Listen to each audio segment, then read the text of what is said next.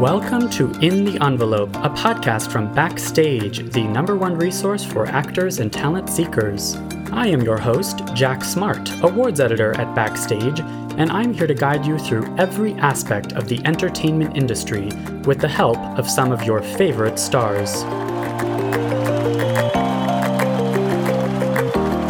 These intimate, inspirational conversations with today's most award-worthy film, television, and theater artists provide you, dear listener, advice on how to live the creative life, personal stories of success and failure alike, and maybe, just maybe, a tantalizing glimpse in the envelope.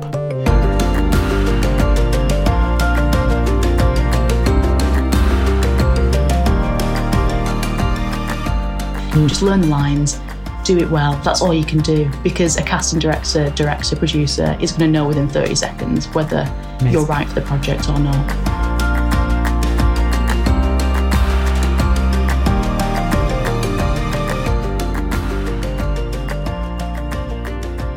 Hello, listener, and welcome, listener, to another episode of In the Envelope. I hope this finds you well wherever you are listening to this in the world. I hope you are safe and feeling ready to be fulfilled and inspired by great acting advice from a great actor, perhaps. Today's guest is the very talented Olivia Cooke, who stars in the new Amazon movie Sound of Metal. Check out today's episode description and the article on Backstage.com for this episode to read an interview with her co-star Riz Ahmed. Olivia is great in everything she does, and this interview scratches the surface of how she does so, and we're going to get right to it. She has great audition advice. She talks about accents. This is a Manchester, England-born actress who you would never tell has any kind of Manchester accent because of her incredible accent work. I was able to ask her about crying. If you are an actor looking for the secrets to crying, Olivia has some great tips.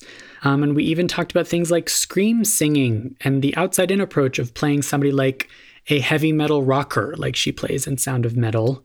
But anyway, I'm also here looking at backstage.com/magazine/category/awards, the awards homepage at Backstage, where I, as awards editor, spend a lot of time on this awards webpage, and I encourage you to do so as well. The features alone are always worth checking out, but especially these days, we have all of our content going out to the SAG nominating committee. Even those of you who are not in SAG nominating committee or not in SAG, there's a lot of great stuff here. Of course, every podcast episode is listed here. We have the letter from the awards editor here. Pinned to the top of this page is your updated 2021 award season calendar, which is very helpful for me to reference all the time.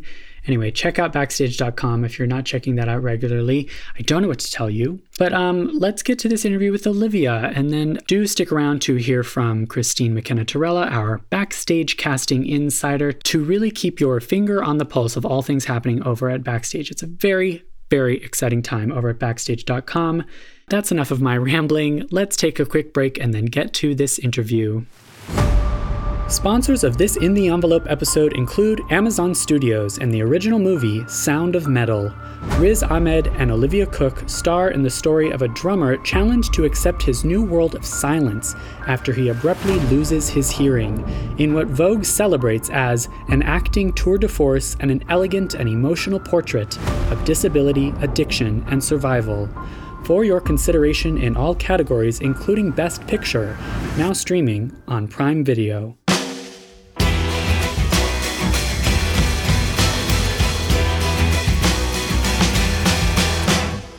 Hailing from Manchester and bit by the acting bug early, Olivia Cooke worked in BBC miniseries before breaking out in The Quiet Ones, then the Psycho prequel series Bates Motel. She's turned in phenomenal performances in Me and Earl and the Dying Girl, Thoroughbreds, Ready Player One, Vanity Fair, and this past year, Pixie, Little Fish, and Darius Marder's Amazon Studios film Sound of Metal opposite Riz Ahmed. Here is the talented Olivia Cooke.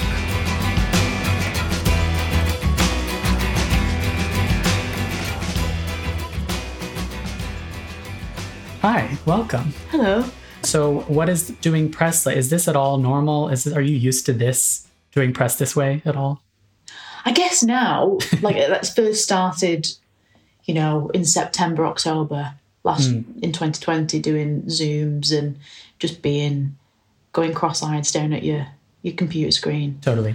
But I don't find press comfortable on the best of days anyway, because I'm always like worried about what I've said. Always my first answer is never what I want to come out of my mouth. And so then I'm lying in bed at night being like, well, that's going to be a headline. That's going to be a headline. Oh. You didn't, So I do know, yeah. I'm always a bit squeaky bum in what I'm going to say. Well, having watched, of course, I've seen many of your interviews, and at Backstage, we are all about craft and career advice and asking about nerdy, actorly stuff, which I know you enjoy talking about. Yeah, love it, even though I don't really feel like I'm an authority on the process, but I'll give it a good go. Sure, yeah. Are you familiar with Backstage at all? Yeah, you've got a magazine, haven't you? Yeah. I used to read that when I was in New York. Okay, oh, cool.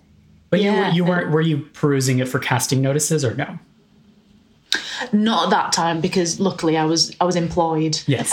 But no, just a little peek through what was going on, the shows that I should be seeing, and perfect, all that bits and bobs. That's great. You really were a New Yorker. You really were a New York actor. I know. I felt like a New York actor. I feel like I've shed that skin now, but I did feel like a proper New Yorker. Well, thank you so much for joining us. This is so great. I'm such a fan. And I'd love to hear about, like, we always ask this, like, it's such a big question, but like, why acting? Or maybe when? It sounds like acting for you has been since you were a kid. This was the thing you wanted to do. Yeah, in a way. I started, well, first of all, like, my mum was just at a loss of what to do with me. So I was put into ballet. Apparently I was too bossy for that, which now I would be very stereotypically bossy back at anyone trying to call me bossy. Right. But and then gymnastics, and that didn't really stick. And then there was this youth theatre group that came to my town that I started to do when I was 8. And that just stuck. I mean, I met all my best mates from there, and my best mate had an agent in Manchester, a local talent agent. And so when I was 14, I auditioned for that. And then there was a casting director next door to the agency that would get me in for bits and bobs, and it was never quite right, but she always used to fight for me. And then when I was 18, I was cast in a BBC drama. Right. So it was always something that I wanted to do, but I never thought that I would be able to access it, because I thought people that sounded like me would just end up on a soap. Oh, okay. Like a soap opera, like a Coronation Street or Emmerdale, and those are very big here. But I'd only really heard people from my background, working class background, and with my accent ending up on those and being on those for years and years. And not that there's anything wrong with that. I would have wanted to go down the theatre route more. Oh, okay. And train, and that was all my best mates who were a year older than me, which felt like a massive gap when you're a kid. They were all talking about drama school and their speeches and what they were going to do, and I didn't really have a clue what I was going to do, but I just wanted to copy them. And then all of a sudden I got these roles just because I was sort of in the right place, right time, said yes to things, and had an amount of self-confidence that enabled me to do these things to an okay degree. I mean, I'd cringe watching anything back that I did when I was 18. Right. But it just ended up working like that. It wasn't anything that I really game planned or thought was a shoe-in. It truly felt really out of the blue, but oh God, I'm so happy that it did happen. Sure. Like, you knew it was a daunting, it's a unlikely profession. I mean, it's a difficult profession to find success in. You knew that. Oh my God, yeah. Absolutely. But had the right amount of arrogance at 18, being like, well, mother, I'll work in McDonald's, I don't care, Right. And was the goal theatre? I mean, I know that at one point you wanted to go to a drama program. Yeah, so I auditioned for drama school thinking that I needed, and this was after I did 2 BBC dramas, Okay. And then had an agent in London. And even though she was like, are you still thinking about auditioning for drama school? Because that's going to take you out for 3 years. And I was like, yes, absolutely. I need to be formally trained. Thank you very much. And didn't get in. Right. Just didn't get in. Right. So auditioned, didn't get in. Decides for you. And then it decided for me. But thank God, because I just wouldn't have had the career that I've had. And even though at points I've craved having those 3 years to just flail and fail and make an arse out of myself without having as many eyes on me. And to go through just growing pains and personal anxieties without having to work on top of that. That would have been nice, but it all happens for a reason, and I'm the person that I am today because of those things. So I love that flailing and failing, which for those who go right into kind of the TV and then film career, is it safe to call it like on the job training? Like you learned on the job. Absolutely. Had to. And also like I had amazing teachers who I was acting opposite that were my pillars of knowledge. Like my first film was with Jared Harris when I was 18, and he's incredible and also such a silly, playful man as well. So having someone like that who you perceive to be a very serious actor, which he is when it comes to the text, but outside of that you can just be playful and be lovely and create this company of actors that all cherish each other and value each other. It was amazing. There's never been a point where I've never not felt lucky to be doing what I'm doing and to have worked with those people. Because, sometimes it feels like, I do have a bit of imposter syndrome. Yes. When it comes to that stuff. Which we love hearing about. I mean, that is a common theme on this podcast. There's no actor out there who hasn't experienced that at some point. No artist. Oh my God. I'm sure there's some that have been like, no, I deserve this. I think I've met some. I think I've met some that have been like, this has all been in my plan. This is my plan. Yeah. It is sort of interesting first of all, I was definitely going to ask, because I think especially for impressionable young actors who are kind of thrown into the deep end, it is that you find mentors in your co-stars and in these other actors. Was there other examples, like you took that from Jared Harris? Were there other examples earlier that you, maybe techniques or secrets that like you still find yourself using today? I feel like my technique changes every set that I'm on, depending on the director and the actors that I'm around. I feel like I'm quite malleable in that sense, which I actually guess is a good thing, having been on different sets as a young adult. Vera Farmiga, who had this amazing ability to be telling a joke 1 second, they say action, and she's in floods of tears the next. Wow, yeah.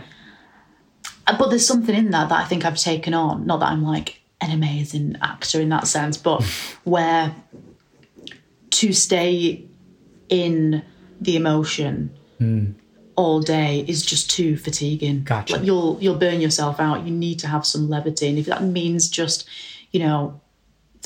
a minute before they say action, you take yourself off and get yourself into the mode, but you can't stay in it for a long period of time, because if you're playing a role that is inherently tragic, you're going to be doing that for 30 days or more. Yeah. And you're just going to burn yourself out. And the audience never knows that you've put yourself through the ringer in order to have that performance. Right. The audience is not seeing the goofy jokes between takes that might be helping you get to the serious bits. They're just seeing the serious bits. So yeah, exactly. So you don't need to. Yeah. I mean, maybe some actors do need that, but I feel like the best actors that I've worked with have this playful side as a distraction from the the harrowing performance that they're about to give. Right. Harrowing. Yes. Yeah. There's only so many amounts of tears that you can spurt. Absolutely. As well. Oh yeah. Physically, it's a physical. Physiological. Yeah, you'll be dehydrated. Absolutely. If you're crying all day. Absolutely. That's so true. We actually love asking, like, it's such a, always feels like such a cheap question, but are there secrets to crying? Do you have a philosophy on how to do it? Because some people say, oh, I don't want to try to cry. I want to try to not cry. Not cry. Yeah. Yeah, I think in anything, when you see someone cry, they're always really embarrassed to be crying. Oh, sure.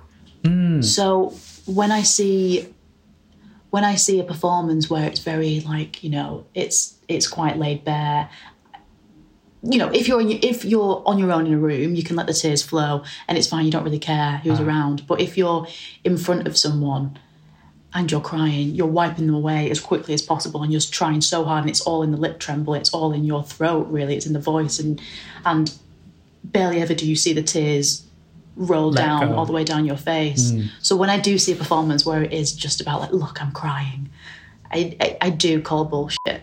Yeah, you can detect. I'm just like, like, you're just doing, that's quite self-serving. Sure. That. So I do try and keep with me just, and I think with just in me, like whenever I'm embarrassed and feel just exposed, I feel close to crying. Yeah. So I think that's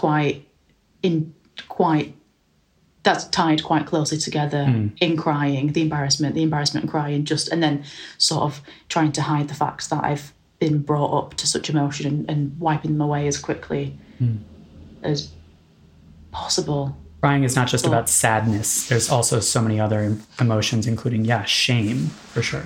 God, shame's a massive one. And I think something that especially, I mean, everyone has so much shame that they're dealing with on a daily basis. Yes. And that's a real trigger that, I mean, if you want to delve into that in order for you to cry, then, but hopefully the script is good enough to jerk it for you. Sure. Oh, jerk it. Sorry, that was a horrible turn of phrase to use as a tearjerker. Tearjerker. Yeah, exactly. Yeah.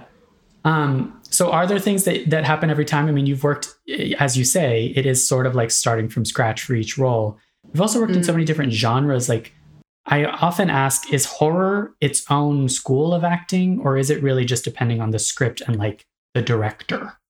I think it's so dependent on the director, the script, and the set and the environment of the set. Because I've done a few horrors and things that have been suspenseful, and sometimes we've had a really difficult time of keeping it together because we've been pissing ourselves at just the ridiculousness of the scene. Sure. Or you've got the director who's doing sound effects off camera and you're just like, please, we'll just act it. You don't need to do that because you're just sending us under.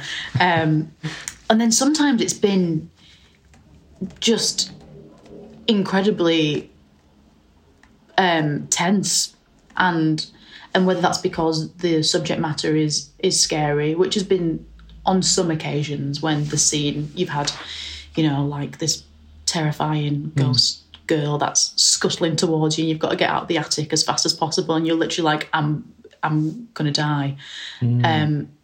Or just the producer's on set and you've already gone through like 3 weeks of reshoots and he doesn't feel like the scene or the movie is a hit or it's scary enough, and so there's that sort of atmosphere on set. Right. I feel like all working actors have to deal with both those circumstances of they're not always working in the most ideal surroundings. You got to learn how to deliver anyway. I think what I've found that I do, I kind of disassociate a little bit and go into like inner Olivia and cut off what's around me in order to make sure that I'm focused for my performance, because there's just so much going on around you and you're managing different people's expectations and their emotions, and also, they may have just been shouted at by a producer or someone, and tension's running high, and so you've just got to kind of preserve your own performance as much as possible, because at the end of the day, that's what's going to be on screen. Right. Do you watch your performances? Do you watch them as you're filming and then afterward? You don't? No. I watch them when they're on, when I've been given a screener, or like they're on the cinema. Just because I think, well, I just know when I've been shown the monitor before by a director, I'm looking at the way I look. I'm looking at my chins. I'm looking at, why did I do that face? I'm looking at, the flurry of acne on my forehead. I'm not looking at my performance or the way the shot looks. And so I just find it so distracting. And also it takes you out of the moment and the scene, because all of a sudden it doesn't feel as real to you, and you remember the objective. You're making a film, and you're aware that it's going to be seen again, and so the illusion kind of is dimmed for me. Oh, the illusion! That's so cool, because then it's like you're taken out of your imagination of I'm here inhabiting this character, not telling a story, rather than the meta element of like, I'm telling a story because I'm in a movie. You don't want that. Yeah. No, you don't want that at all. And also, like, what if you think it looks bad? Right. Like what they've done. Like that's gonna throw you. Yeah. Better to live in the illusion during filming. Yeah, absolutely. It's not my job. True. No, true. Your job is just to give the best take and probably to inhabit the character. I don't want to put words in your mouth, but your job is to inhabit character, to tell that person's story. Yeah. Yeah, completely. Unless you have more of a role of a producer or a director, or you wrote the thing. But I think when I'm hired as just an actor, I'm going to leave everything else at the door unless they genuinely ask for my opinion. Because, what if they... Yeah, and, with this job as well, when people ask for your opinion, you wonder whether all they want is for you to say, oh my God, it's great, amazing, well done. And if you don't have that reaction, reaction, I don't want to... That's so interesting. Sound like I'm on everything, but do you know what I mean? Yes, because that question is asked all the time, right? Everyone's always checking in with each other, like, is this any good? Is this any good? And you want to be honest, but you don't want to rain on anybody's parade and hinder the collaboration. Completely. Yeah. Because I was going to ask you about collaboration in terms of, I suppose, behind the camera too, but you're such an amazing listener and scene partner. And in fact, I need to ask you about Sound of Metal and the listening that was going on, the relationship that you formed with Riz. Do you have like a philosophy? Like, what is you're an on-the-job training actor. What do you think is, like, what is reacting to you? I'm of the school of my performance is always going to be better when the camera's not on me. I'm not one of those people that saves up my performance until the camera is pointed in my direction. I want the person in front of me to be giving the most incredible performance. So if there's anything that I can do to help that process, I'm going to be right there with them. If that means that like it's made me cry and then I suddenly can't cry for my next, it's fine, because there's a electricity to the scene that wouldn't be there if I'm giving them a flat performance. Totally. So does that answer your question? It does. That's actually such an amazing way of putting it. Like if you consider yourself more of a reactor than an actor, then like your job is to help Riz. In this movie, your job was to help his performance, enhance his performance. And then hopefully they've seen that, oh, you know what, like they gave me so much on my take, I'm going to do the same for them. Of course. Yeah. A bit of kindness. It always comes back around in some way. Totally. And with something like this, like you've also, I assume, done lots of rehearsing with this person, or like getting to know them as a person. And maybe even, did you guys kind of create a backstory? Because if it's not spelled out in the script, like, did you two fill in blanks? Oh God, yeah. We had an incredibly in-depth backstory, and we'd rehearsed together as a band for 2 months before. That's so cool. We started shooting, which was so cool. So cool. So, Riz had 6 months learning how to play the drums. And then I came in 6 weeks before we started shooting and quickly had to learn the guitar and how to loop. And then we were both put together and we started, rehearsing as a band and screaming. So all these kind of nerves and adrenaline happened completely in sync. And we had a lot of time with Darius, the director, and then a lot of time on our own where we would talk about our backstory in the band and how we met and how our relationship came to be and what that relationship was like together. It was and you never get that time, especially in an independent movie. Gotcha. You never get that time. Right. And I feel like it does make the performances and the story, even though it's not explicit, what happened with us, just that much richer. Yeah. Because that's so often the case that you as actors don't have as much time to, you would prefer to really do the research and to really do the backstory. And also just to like, is building trust is part of the purpose of like working with Riz that closely for so long, building trust so that when you can do the reacting shots, you're there being generous with each other.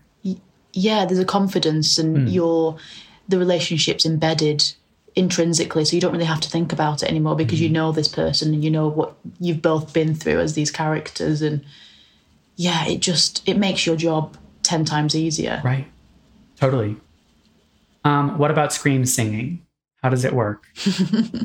Just scream. Literally just scream. But how many takes do you do?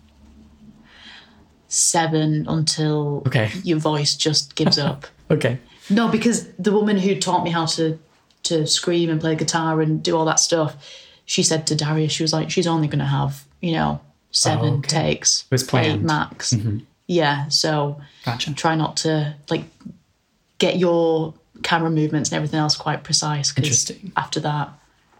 Because this is not a musical where you can pre-record and then lip sync. And Darius didn't want that at all. He wanted it to feel so real and so gnarly to the point where he had the audience reacting as loud and as frantically as possible as well, which is so cool. So cool. That we played a proper concert. Yeah. Which I'll never get to do again. But gosh, no. Yeah, nerve-wracking.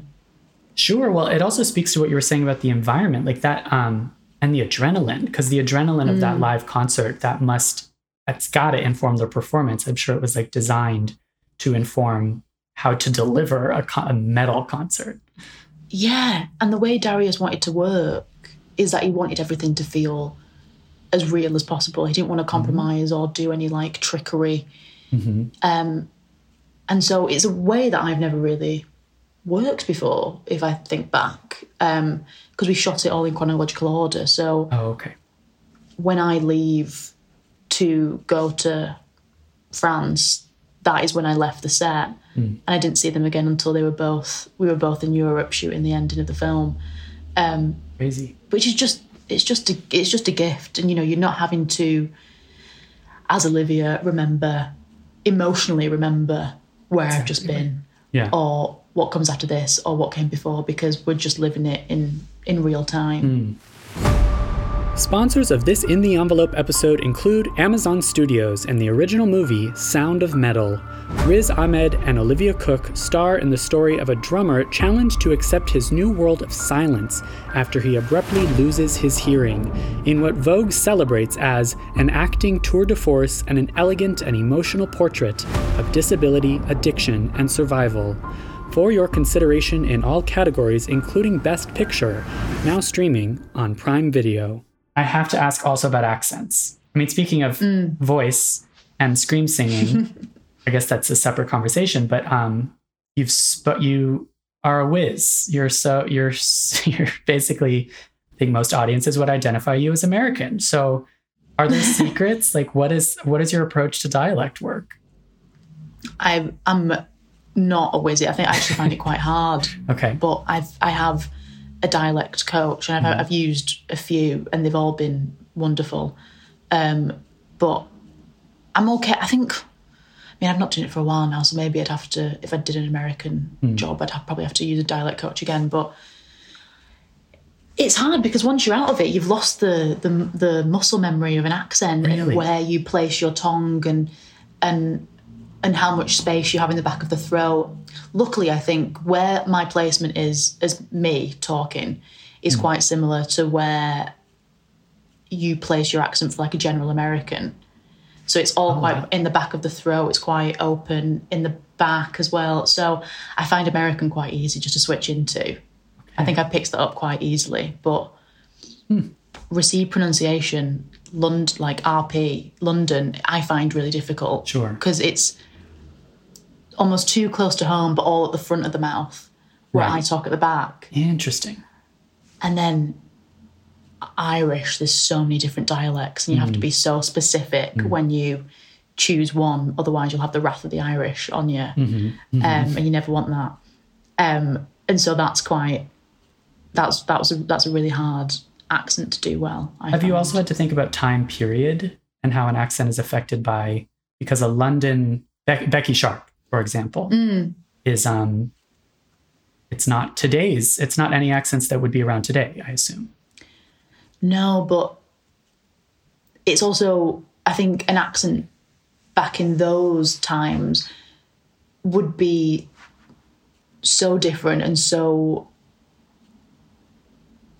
off compared to what we know as like a received pronunciation, because that was so highly skewed by the birth of the radio and the general public hearing the Queen and King speak for the first time.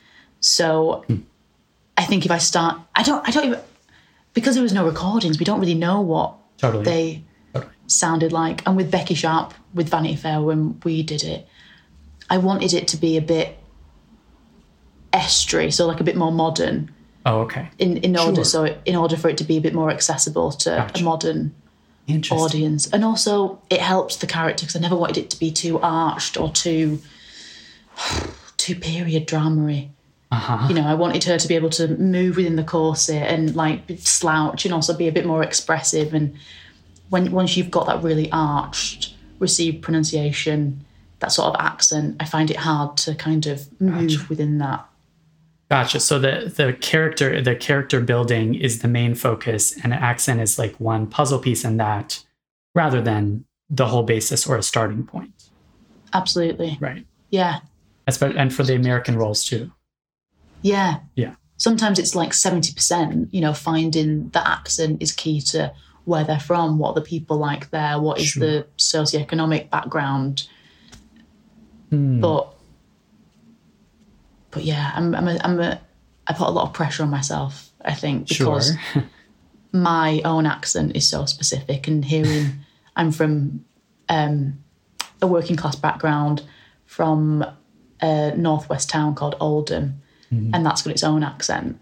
And so hearing that done badly, I would be on their heels. So I put a lot of pressure on myself to try to my best and to. Totally. That's all you can do, really. It's all that's really asked of me, to learn lines and do a good job. Totally. Well, it also goes back to, like, I imagine for Vanity Fair, the idea of surroundings, like how much of an outside-in approach do you do? Or even for Sound of Metal, I was thinking about your strange, heavy metal haircut and your bleached eyebrows. Like, not necessarily the things that you can do in preparation, right? Like, you show up on set and you are given a costume, and that then informs the character. Like, does that influence things for you? Yeah, I think makeup, hair, costume, accent, the way you walk, having, a really open dialogue with a director to find out your backstory, how we got to this moment in which the audience is introduced to these characters, really, really helps. Otherwise, you're coming in as you and you're wearing funny clothes and it all feels odd and uncomfortable. Yeah. You've got to convince yourself. Otherwise, it's just really embarrassing. Like, what are you doing? You've got to convince yourself. Yes. Going back to this idea of like the illusion. You want to live in the illusion. Yeah. Absolutely. I think when I was younger, I believed that going on to do a film set was like Never Neverland. So it meant like I could ignore doing my taxes. I could ignore the phone calls from my mum. I could just be away in this world. But, then you'd be met 3 months later with the onslaught of, you know, friends that have been hurt, that you've not returned their calls, and mum that's worried about you, and your accountant being like, where were you in, you know, May of 2019, you know. But now I've gotten older, I've realised that, you know, it's less about that being so all-encompassing. It's more about this is your life as well, and what can you do to make this life as rich as possible. And I'm so lucky to be able to delve in and dip my toe into these different characters, but you don't have to live it. You don't have to ignore the real world as well, because actually that is quite informative sometimes and is helpful. Sure. Like a work-life balance almost. Yeah. It's intoxicating, isn't it? You can sometimes get really just... Like when I was 19 and I was in like Albuquerque, I was like, oh my God, I'm living the life, you know? Right. And then you realise that, no, Olivia, you need to have more of a healthy perspective. Right. Just use that, but only to an extent almost. Yeah. I have to ask about auditions too. And I don't even know how many recent auditions you've done, but does everything you just said about process apply also to auditions? Because it often can't. You don't have the time. Or you can't work with a dialect coach for weeks and weeks or whatever. So you're throwing something together. Like, what is your audition philosophy? I prefer to be in the room, I think. I think you get a lot. I mean, you can't in COVID, so a lot of it's been self-taped. But when you do have the option to go into the room, you get a sense for them. They get a sense of you. Yeah. It's a much warmer atmosphere, hopefully. Or you can set a warm atmosphere. You can go in and you can dominate the narrative of the audition. Oh. You don't have to let them take all the power. But when you're sending off a self-tape, it's quite a cold read, and you put a lot of pressure onto that one performance. And, you know, having been on the other side of that and had casting approval at different times in my career, and knowing that you're probably going to watch 30 seconds to a minute of these tapes. Of hundreds. And also you'll have a gut feeling in those 30 seconds to a minute tapes. Actually took some of the pressure off. Totally. Because it's one of those things, like, if you're not right for the character, you're not right. All you can do is learn your lines, do a bit of... research. You don't have to read the book in order to do an audition. That's not necessarily. You're just giving yourself too much added pressure and more work. Right. You know, and also remember, you're not getting paid, so you don't need, unless you really want to read the book. Right. But they're asking you to take off a day of your life when either you've got another job that you've had to take a day, or you've had to rope in your mate. So there's two of you that are taking time away from your lives in order to do this audition. Just learn the lines, do it well. That's all you can do, because a casting director, producer is going to know within 30 seconds whether you're right for the project or not. That's a great way of putting it. I mean, the idea that it's almost like you're doing them a favor. Actors who audition aren't getting paid. It's part of the gig, but it's not part of the paid gig. And also they're not owing you anything either. So, you know, you've taken a day to do this audition tape, and then you're not being told whether it's a yes or a no. Yeah. And so you're in limbo for a long time afterwards, thinking about this job or getting excited or getting your hopes up. And I think, you know, a casting director knows within 2 or 3 weeks for sure whether you're going to be taken to the next stage of auditions or not. It's brutal. It really sounds brutal. Like, what is how do you deal with the no's, the rejections? I think I'm a lot better at it now, having had quite a few.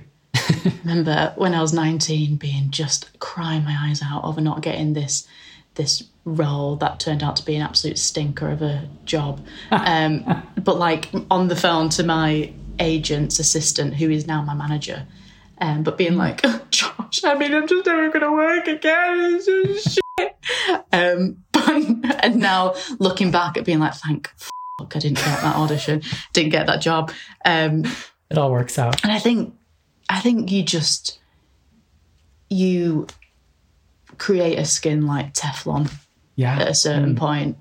And it's not to say that you don't really want some jobs and you really vie for them, and then you go down fantasy lane and you spend all that time in your head on the job in your own fantasy, and then it's a no.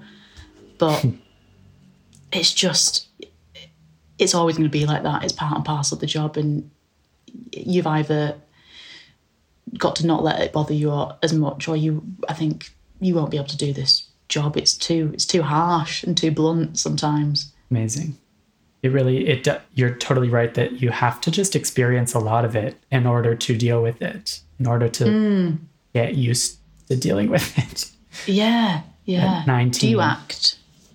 No, I mean, I trained as an actor, but I never had the urge to do it professionally. I think that maybe instinctively I knew that I didn't want to go through that rejection audition thing. But I also knew, and this is something we've heard on this podcast a lot, you can't have a plan B as an actor. You're all in on that. And for me, I had other interests. And so that's where I went. Whereas I had friends who were single-minded focused. They were going to be an actor or nothing. Like, it sounds like you never had, like, if this doesn't work out, I have this other interest. Like, you were all in from the beginning. Yeah, no. Because anything else felt like an office job. And I know I didn't want that. Yeah. I mean, and that's kind of the key to success. If you're half in, if you're trying to do or plan A and a plan B at the same time, your odds are not as good in such an uncertain profession, I think. Yeah, you do have to have some laser beam focus on this job. Otherwise it just gets away from you. Totally. Like, what did you say earlier? Like, just the right amount of arrogance to think that you can succeed.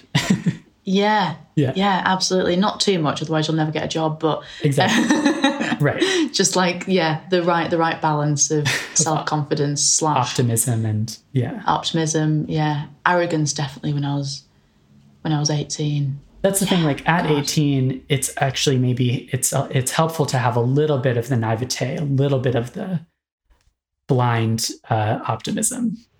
Oh, faith. God, yeah. And because I think about now that I just overthink every single decision. And when you're 18, you're just going off of gut. Does it feel right? Does it feel good? All right, let's just do it, Yeah. And I think that's just the of getting older. You lose sight of your gut bit by bit. Interesting. Yeah. So you have to get back in touch with your inner child sometimes to do the job. Yeah, absolutely. This is all so wonderful. Thank you so much. I have to let you go soon, but also we ask these maybe silly actorly questions of everyone. Do you have speaking of auditions, do you have a worst audition horror story that you would be willing to share? Yeah. I mean, it's not terrible. I probably got a really bad one that I can't share, but the second one in my mind is I was auditioning for like a Disney movie, and I was with the director, and he was just shouting at me as I was on the floor, as he was pointing the camera at me going, "Olivia, just be more magic, be more magic." And I was like, I don't know what the I'm supposed to do. So I was sort of like widening my eyes and just like putting my arms by my side and just like being like trying to be like sparkly. I was so confused, just screaming at me to be more magic. I'm like, I'm sorry. I don't know what that means. That really speaks to how the notes that actors receive are not always good. Clear. No. Clear. No. Yeah. I was like, what do you want me to do? Like, what does that mean? Like to spurt sparklers out my ass. Like, what do you want me to do? That's a really good one. That's your second worst? That's a good one. That's my second worst, yeah. Do you have what is one performance that you think every actor should see and why? I was going to say Vicky Krieps in Phantom Thread. Yes. Just because, like, she's so beautiful and so subtle, and the way, like, her skin flushes when she's having an argument with Daniel Day-Lewis. I don't know how you can bottle that, but it's just, she's so present with him every step of the way, that her body is having these real responses to the situations that she's in. And I just thought it was such an incredible performance. And then I think I Hate Susie, Billie Piper's performance in that was brilliant. I loved it. I thought she told the line fantastically with this really broad, frantic actress, this really heartfelt, raw performance that I thought was really, really well done. Lovely. Do you have like a favorite, do you have a favorite actor? Do you have a dream co-star? Yeah, I have loads, but then I'm always worried about saying them because then I'll be like, well, listen, I've jinxed it now. I'm never going to work with them. Sure. But maybe I would love to work with Jared Harris again. Oh, sure. I'll say that because I've already worked with him, so I'm not in fear of jinxing it. But just because he's just so warm and lovely and silly, and we had such a good time. And yeah, to work with those actors that from like a theatre background, and they just treat everyone the same, is just the environment that I always want to put myself in. Sure. Plus, it's like, it would be so interesting to revisit working with someone having like many, many years later. You were basically 10 years. Yeah. That's crazy. Yeah. That would be interesting. Speaking of, we also ask, like, if you could go back in time and give and you've touched on this, but that 18-year-old naive self, like, what do you wish you'd known? Or, you know, not would you change anything, but was there a piece of advice that you wish you'd gotten earlier? To speak up for yourself. Okay. I think. Yeah. I think if something doesn't feel right, then don't do it. And don't let someone take advantage of you just because you're young. You know? Yeah. Or even a woman. Like, I think also there's advice for, are you asked for advice for specifically young actresses or young female artists for navigating the biz? I keep coming back to this idea that we are really at a moment in flux in the world, but specifically in the industry. And a lot of ideals are changing. What would you tell our listeners who are just starting out, who are maybe young female artists navigating the biz? Yeah. I'd say to be kind, but don't be a pushover. Right. You know? Yeah. I know that's a short answer, but I think, trust your gut. Don't be a pushover. That's it. But also treat everyone with respect. And they'll treat you with respect, hopefully, if they're a decent person. Right. That's brilliant. You just tied it up with such a nice little bow. Thank you. Oh, no. Thank you. I feel like I just rambled in like a caffeinated state. Okay. Me too. No, this is great. There's no one piece of advice that's there for everyone. People can take and kind of cherry pick what works for them. Yeah. I think you've given wonderful advice, and there will be people who listen to this who are like, I can take that. I'm going to do this in my next audition, you know? Yeah. Oh, I hope so. Yeah. And the bit about auditions, because, you know, especially this past year, I've been helping out so many mates and they've been helping me out. And it takes so much time to do something that you're happy with to send off. Yeah, the self-tapes. That just, it's too much pressure. Like, you're doing them a service. And that's a great way of putting it. I've never quite heard it that way before. Like, you set a full day, you set up, you're basically your own director, right? Your own camera person. Lighting, sound, all of it. Oh my God. Yeah. You know, everyone's bought ring lights in lockdown in order to make their home look a bit more professional. Yeah. You know, it's expensive. Yeah. I know you're definitely not allowed to talk about it, but coming up next is House of Dragons. How did you get involved? Was that also, did you audition? That was about 17 auditions. Yeah, that was loads. That's crazy. Yeah. And then you just, months of secrecy. Right. You can't then have the catharsis of saying I booked it. No, not at all, until like it's released, and then like everyone's like, "Why didn't you tell me?" I was like, "Well, they probably would have, someone would have come round and, I don't know, bumped me away." And so difficult with 17 auditions, because by audition number 16, you've got to be invested in wanting to book it. Yeah. Yeah, I think, I mean, you like, I'm there now. Yeah. I'm there. I'm with the dragons. I'm there, But yeah, God, it was a few. It was like four auditions, and then I was put on hold for 6 weeks. Wow. Without a yes or a no. So I was just a bit like, I don't know. And you can't talk about it. Right. And I can't talk about it to anyone. So it's just, a bit of torture. Well, it sounds cool. I mean, I'm sure it'll be quite a while from now that it comes out, but I'm excited to see it. Yeah. 2022 at some point. I don't know. I feel like I'm always going to be the last to know these things as well. Sure. I feel that's the way it's going to go with this job. Yeah. That's part of the gig, the uncertainty. Yeah. Yeah. Yeah. I'm just there to act. Do you know what I mean? Exactly. Exactly. Well, gosh, thank you. This is so lovely. Thanks, Jack. Thank you.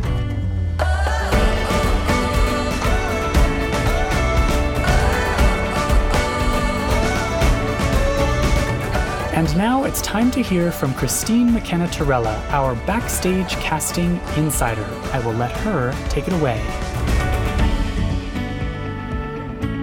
Hi guys, Christine McKenna-Torella here. Olivia Cooke is a rising star, and I always find it so interesting to hear fresh perspectives about acting techniques.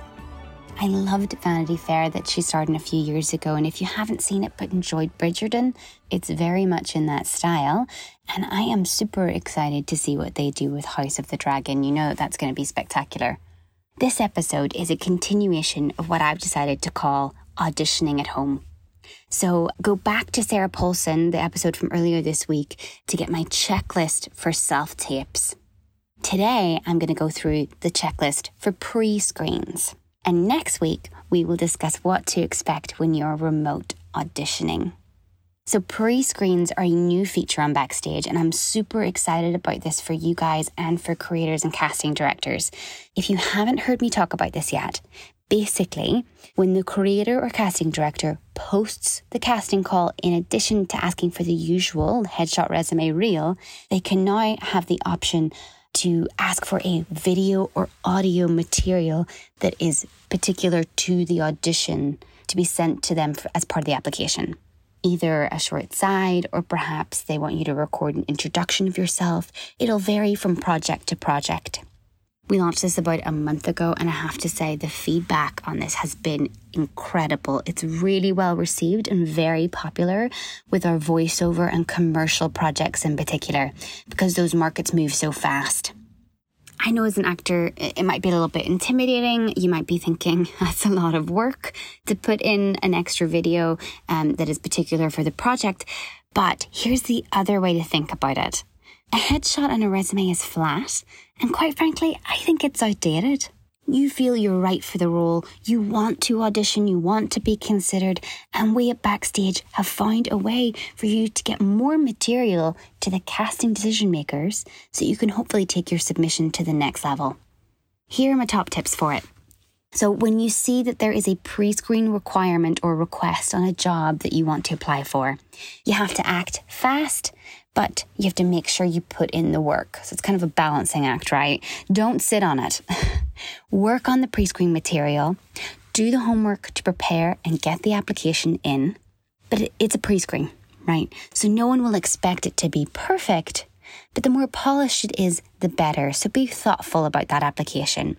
And as a casting person, I will still apply the rule, as I do with self-tapes, that I know that you have sent me the best take that you have at the moment. Apply the same standard of filming as you would for self-tape, right? So think about your lighting, your audio, your camera angle, a medium shot of yourself so that I can clearly see you do the work. You've got to go back to that Sarah Paulson episode, look at our Backstage notes about self-tapes, apply those same rules. Use your phone to record. It's probably the highest resolution, that's the first point. And you want to make sure that your phone is on the horizontal to the side and not vertical. Another thing to note is that this is a pre-screen. So the process could have multiple levels to it. So you're adding a pre-screen, there may be a first audition, there might be a second audition, there might be a callback. If it's a commercial project that's moving fast, maybe they're only looking for that pre-screen. So really put your best foot forward. And finally, pre-screens are optional, but highly encouraged. So if the creative team has asked for it, that means they would really like to consider it as part of your application. So it's tempting to skip over it, but don't.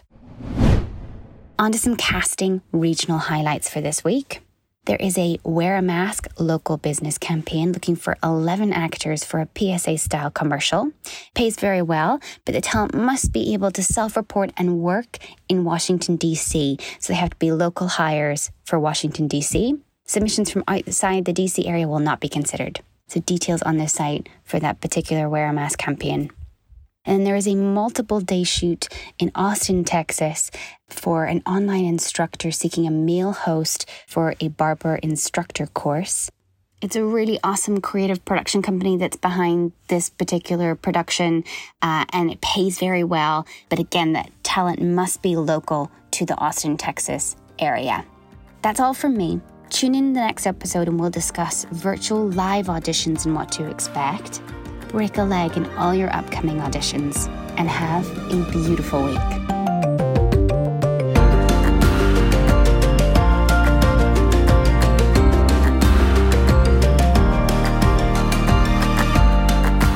In the Envelope is recorded at Lotus Productions and Hyperbolic Audio in New York City, and Soundbox LA, Mark Grouse Studios, and Buzzies in Los Angeles.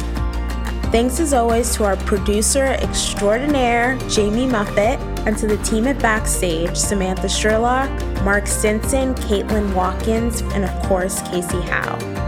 Visit Backstage.com, and don't forget, you can subscribe to Backstage by using the code ENVELOPE at checkout for a free trial. That's right, 100% free.